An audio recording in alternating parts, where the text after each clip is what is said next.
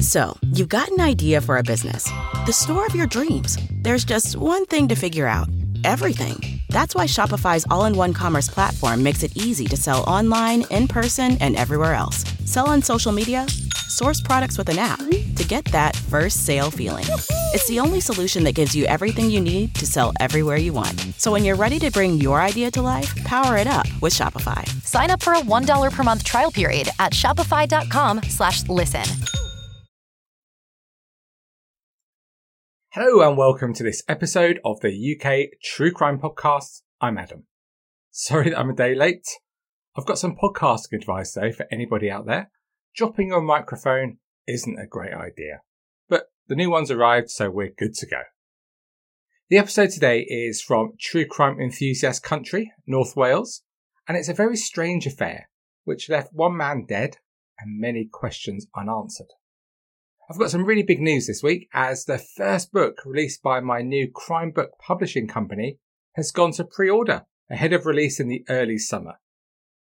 The New Millennium Serial Killer, written by Chris Clark, an ex-police intelligence officer, and Bethan Truman, co-host at the excellent Seeing Red podcast, reveals shocking new research suggesting that Christopher Halliwell is responsible for many other crimes. Pre-order your copy of this new book today and get 40% off the cover price. Just head to crimepublishingnetwork.com, that's all one word, crimepublishingnetwork.com to secure your copy. And of course, if you're an established author looking for a great deal, or an aspiring author looking for help publishing your first true crime or crime fiction book, then please contact me there.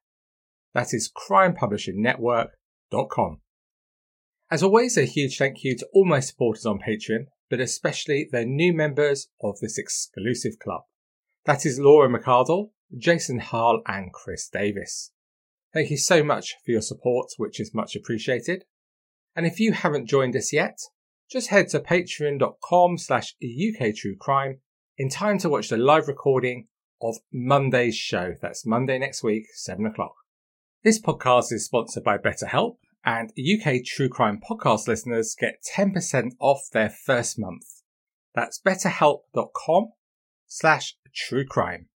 Visit betterhelp.com/truecrime, that's better HELP, and join the over 1 million people who have taken charge of their mental health with the help of an experienced professional. Is there something interfering with your happiness, or that's preventing you from achieving your goals? I've had a pretty tough year, like so many of us. I never feel I'm putting enough effort into my work or my family, and seem to think I'm not doing enough with either. BetterHelp will assess your needs and match you with your own licensed professional therapist. You can start communicating in under 48 hours. And let's be absolutely clear that it's not a crisis line, it's not self-help, it's professional counselling done securely online. There's a broad range of expertise available, which may not be locally available in many areas, and the service is there for clients worldwide. You can start within 48 hours, and there's none of that discomfort of sitting in waiting rooms like you have to do with offline counselling. So get started today. What are you waiting for? You can log into your account anytime and send a message to your counsellor. You'll get timely and thoughtful responses, plus you can schedule weekly video or phone sessions. And remember that as a listener to this podcast, to get 10% off your first month at BetterHelp, just go to betterhelp.com/truecrime. Let's get straight on with setting some context with today's story and our guest the month and year game. Lewis Capaldi topped the UK charts with Someone You Loved. In the US, it was Little Nas with Old Time Boy. And in the Australian album charts, number one was Billie Eilish with When We Fall Asleep, Where Do We Go? In the news this month, US online sales overtook retail sales for the first time. Rwanda marked 25 years and the beginning of 100 days of mourning since the genocide that killed 800,000 people. Shy and retiring former UKIP party leader Nigel Farage launched a Brexit party.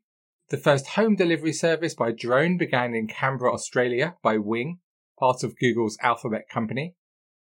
And the body of a 38-year-old Filipino woman was discovered in an abandoned mine and started the hunt for Cyprus's first serial killer.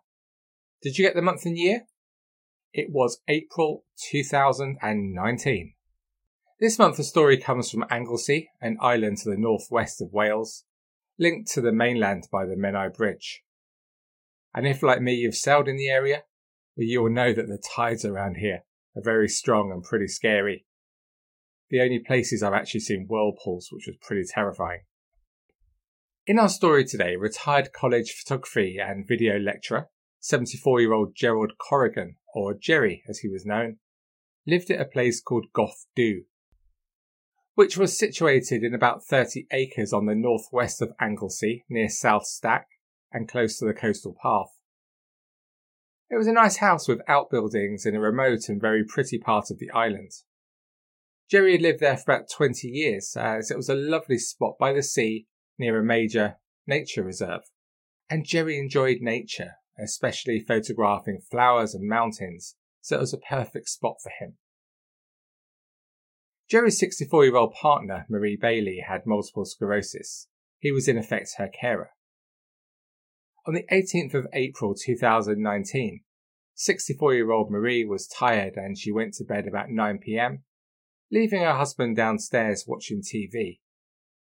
This was a pretty normal evening. She'd often go to bed earlier, and Jerry would stay up watching TV or on the computer. Sometime shortly after midnight, the Sky signal to the dish was interrupted, so Jerry headed outside to adjust the dish to try and sort it out. The outside light hadn't been working for well over a year, so in the darkness Jerry fiddled with the dish. It was positioned in quite a low place on the house, so he bent over the Sky dish with his other hand resting on the wall of the house. It was then that he felt a terrible pain in his body, and he thought he must have been electrocuted by the dish, and he stumbled back into his home shouting for Marie to help him. He somehow managed to get up the stairs, but when Marie saw him, he was in a real state, and he told her he must have been electrocuted and was having a heart attack. Marie could see that he was bleeding heavily from his arm, and Jerry was clearly terrified about what was happening to him. Marie rang the emergency services as Jerry shouted in pain, telling Marie that he feared he was soon going to bleed to death and he needed an ambulance as soon as possible. When the first paramedic arrived at the scene, he found that the garden gate was open and a crossbow bolt covered in blood was lying on the grass just by the garden. And it was clear to the medical professionals that Jerry hadn't been electrocuted, but he'd been shot using the crossbow left at the scene. Jerry had been shot by a silent assassin as he'd come outside to fix his Sky dish. It was discovered that the crossbow bolt entered his left-hand side, passing completely through the body, cutting his spleen, and from there had penetrated his large intestine and stomach. The devastating injuries included damage to his gastric artery. The bolt had penetrated his liver, his colon and his diaphragm, and bruised his heart before exiting his body, more or less right through the right side of his chest. Jerry received initial emergency surgery at a hospital in nearby Bangor and was placed into an induced coma. He was later transferred by a Wales Air ambulance to the specialist trauma unit at the Royal Stoke University Hospital. Jerry remained critically ill in the intensive care unit of Stoke, and by the end of the month he developed severe sepsis and his kidneys were failing. Further surgery was carried out in a desperate attempt to save his life. But tragically, Jerry wasn't able to recover from these terrible injuries, and he died in hospital on May the 11th as a result of major organ failure caused by the injury. Gerald Corrigan was 74 when he died. At his funeral, his partner Marie said, "It's impossible to express my deep sadness and shock at the horrific murder of Jerry. He was my best friend and my soulmate. All the time we've been together, I've been proud to walk at his side, and he stood beside me always. I would treasure his memory for all the days of my life, although I'd have preferred to treasure him, not just his memory." Jerry's son, Neil, said, "My dad was a wonderful man who cared so much for people. He believed in the good in people and in life and the importance of family, friendship and love. He taught me that we can change, that to forgive brings freedom, and that we should believe in the best in people as no one is perfect. He was a kind and a funny man." Meanwhile, over 50 detectives were trying to work out just who would have wanted to kill Jerry. They carried out numerous public appeals, along with door-to-door inquiries in the local neighbourhood, and at local caravan and holiday parks. There was no reason for anyone to be randomly near the isolated house, in the early hours of the morning, so they believed that Jerry must have been targeted. But by whom and why? Within days of the murder taking place, the director of Outdoor Hobbies, the largest UK supplier of crossbows, contacted North Wales Police, seeing if they could help with the investigation. They revealed that over the last 10 years, 17 people had bought a crossbow from them, but only 2 people had bought a crossbow since 2015. And the most recent person to buy a crossbow was 39-year-old personal trainer and martial arts expert Terry Wall. Not from Wales, he was originally from the East End of London, and after his marriage collapsed in 2009, he moved to Anglesey and remarried. But 6 years later, that relationship was over too. Like me, he was a fitness fanatic and in great shape, and he worked for gyms locally before starting his own business as a sports therapist, Tai Chi instructor and personal trainer. In 2018, he met his partner Emma, and he and his son moved in with her and her children, although shortly after that, his son moved back to his mum's house in Essex. When detectives visited him, they found that he didn't take delivery of the crossbow that he'd ordered until after Jerry was shot. But Terry did reveal that he'd owned another crossbow, but said he sold it months earlier to a stranger who saw him outside his property with it for £180. The person who had bought this crossbow could never be found, but detectives did discover in early April 2019, after Terry had told them that he'd sold the first crossbow and before he ordered the new one, that he'd ordered bolts which were the same as the one used to kill Jerry, along with broadhead tips which also matched the one used in the killing. This immediately raised suspicions, but a search for his house revealed no trace of the crossbow that he'd said he'd sold or any other bolts. They did find a punch bag in his house with a number of puncture holes, made by the same bolts used to kill Jerry, but Terry insisted he had nothing to do with the murder and was at his home about 10 miles away from Jerry's on the night that Jerry was killed when he had an early night. Although they couldn't be sure that Terry Wall was their man, he was certainly under suspicion. And 2 weeks after he was interviewed, Terry's partner's Land Rover was discovered burnt out nearby. Detectives felt this was way too much of a coincidence and began to investigate. They found that his partner had been away on the night of Jerry's murder, so he would have been able to use her car. And the Land Rover, like many modern high-spec cars, was fitted with a telematics system, which effectively tracks the car's movements, which is something that you should bear in mind if you're doing things that you shouldn't be post-lockdown. The data retrieved was startling. It showed that the car had been parked at Porth Defarge Beach, just a short walk away from Jerry's house, at 11:10 p.m. on the 19th of April. The boot was opened at 11:11 and closed 40 seconds later. Surely this had to be Terry getting the crossbow out. As I said at the very beginning of the episode, the Sky recording that Jerry was watching stopped at 28 minutes past midnight. This must have been the work of Terry, who had moved the satellite to disrupt the signal. After doing so, he hid behind the garden wall, waiting for Jerry to come outside to fix the satellite. When he did so, Terry calmly shot a man he didn't even know. 12 minutes after this, the boot of the Land Rover was opened again and closed 14 seconds later, presumably this time with the crossbow inside. CCTV cameras showed Terry's car then making the journey back home, arriving at his house at 3 minutes to 1 a.m. The boot was opened and remained open for around 5 minutes, which detectives thought would likely be when Terry was removing the crossbow and putting it somewhere else. When faced with this pretty devastating evidence, Terry told them a different story. He claimed he lied as he wanted to cover up his affair from his partner. He told how he was in fact having sex on a field near the beach, close to Jerry's house, with a man known as Bazza. This man, Barry Williams, was a client of Terry's from their personal training, and he told detectives how they'd spent a lot of time together after he first came to him for exercises to help with his bad back. On the night in question, Terry Wall explained the boot opening, saying that he'd opened the car boot to remove a bag containing latex gloves, handcuffs, and baby oil. But there was a problem with this alibi. Bazza was having none of it, and he said it was all a load of old nonsense.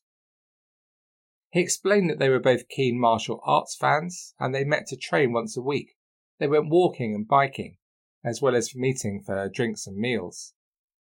But he told how their contact had got much less recently as Baz had started seeing his partner.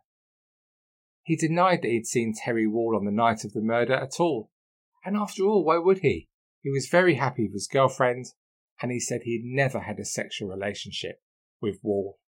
Terry Wall was charged with murder. But just why would Wall kill Jerry?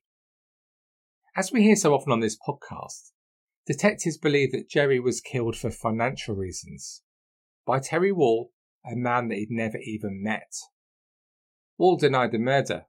In fact, he denied ever having met Jerry and said he had no reason to have killed him. Detectives felt this could well be the case, but the connection all centred around a local man, a horse dealer known as Richard Wynne Lewis.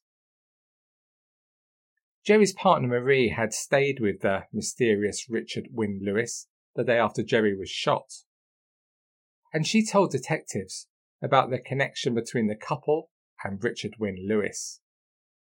It seemed that the couple had been defrauded by Lewis, although he denied this.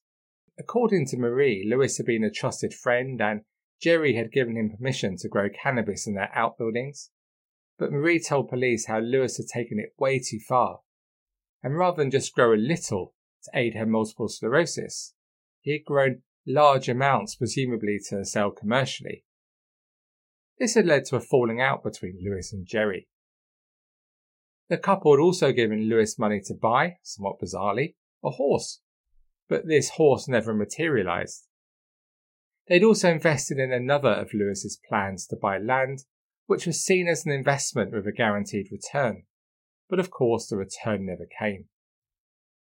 In total, it seemed that the couple had been defrauded out of a hefty sum, somewhere approaching £250,000. But as I said earlier, Richard Wynne Lewis denied this. Marie went on to tell detectives that she hadn't felt safe with Lewis after Jerry was killed, and in fact he'd asked her to keep quiet about another fraud in which he was involved with friends of Terry Wall. It seemed that one of his friends was owed money by Lewis. Then Wall, along with a friend, were arrested at Lewis's home on May the 31st after an incident, although quite what happened that evening is unclear. What is clear is that both Wall and his friend Gavin Jones wanted money from Richard Lewis. Further investigation showed that Wall had travelled to Lewis's home several times in the week leading up to May the 31st, sometimes in the dead of night and sitting outside his home. It would also found that Wall had placed a tracker on a car used by Lewis. As you've heard already, it's a complex case. Many aspects of the story just don't seem to quite add up.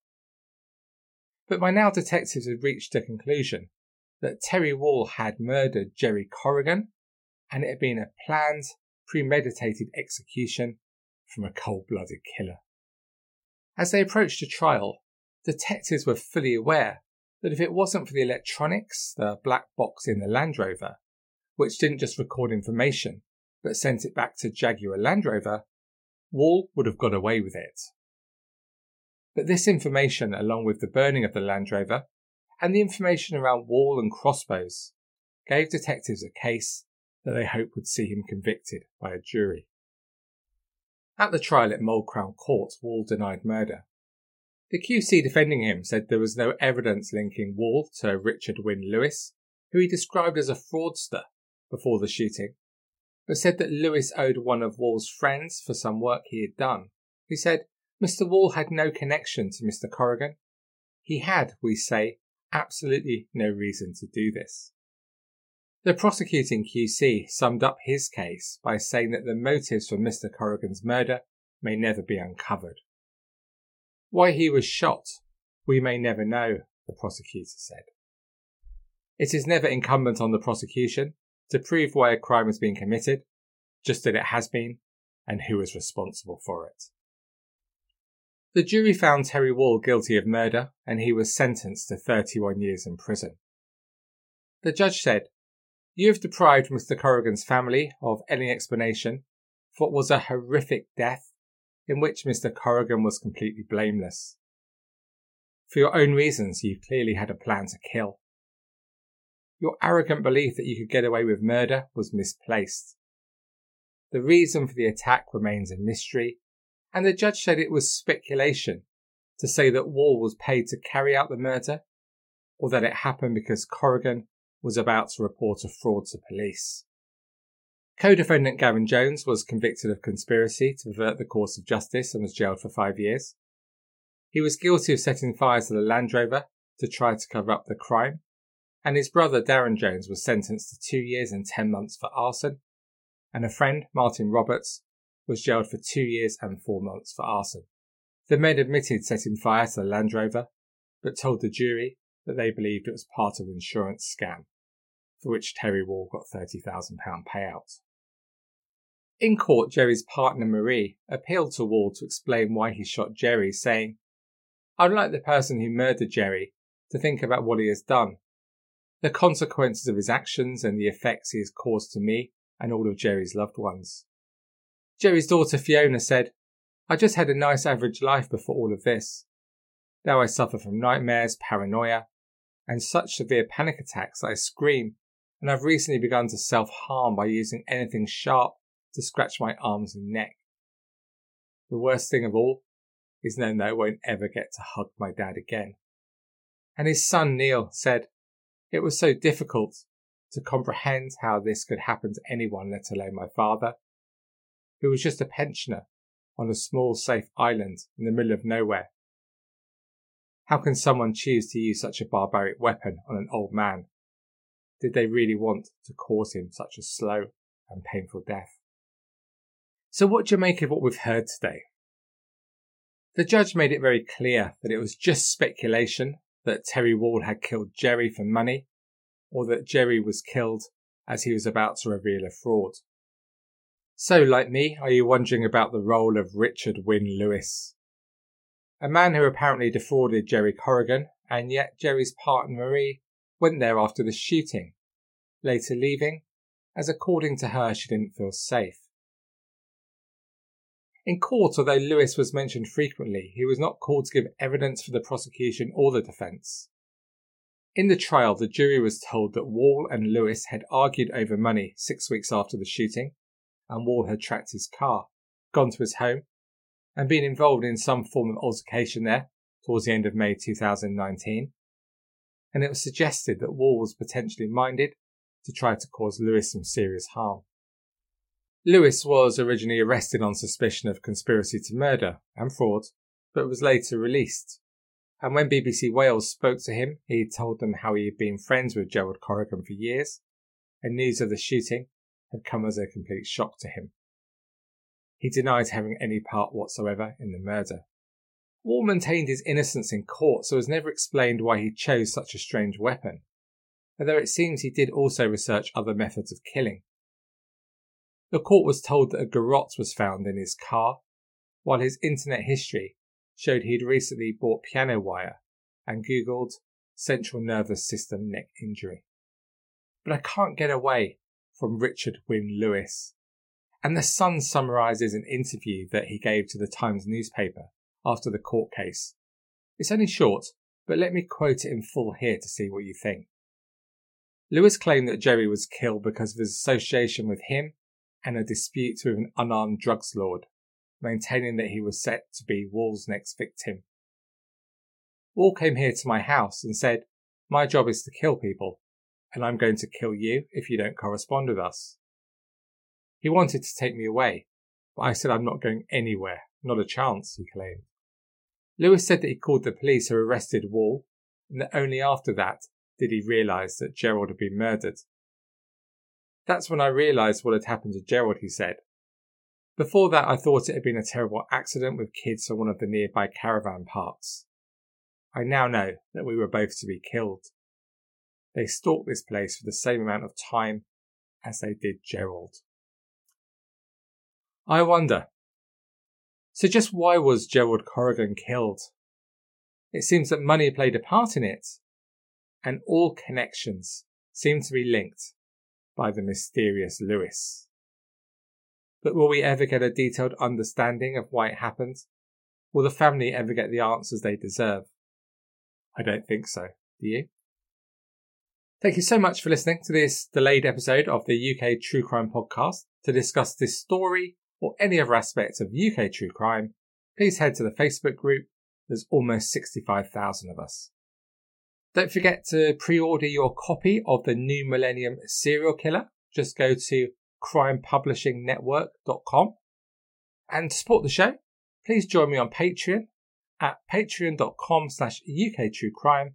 Loads of bonus episodes, videos, and of course on Monday, you can watch me record next week's episode live. What more could you possibly want?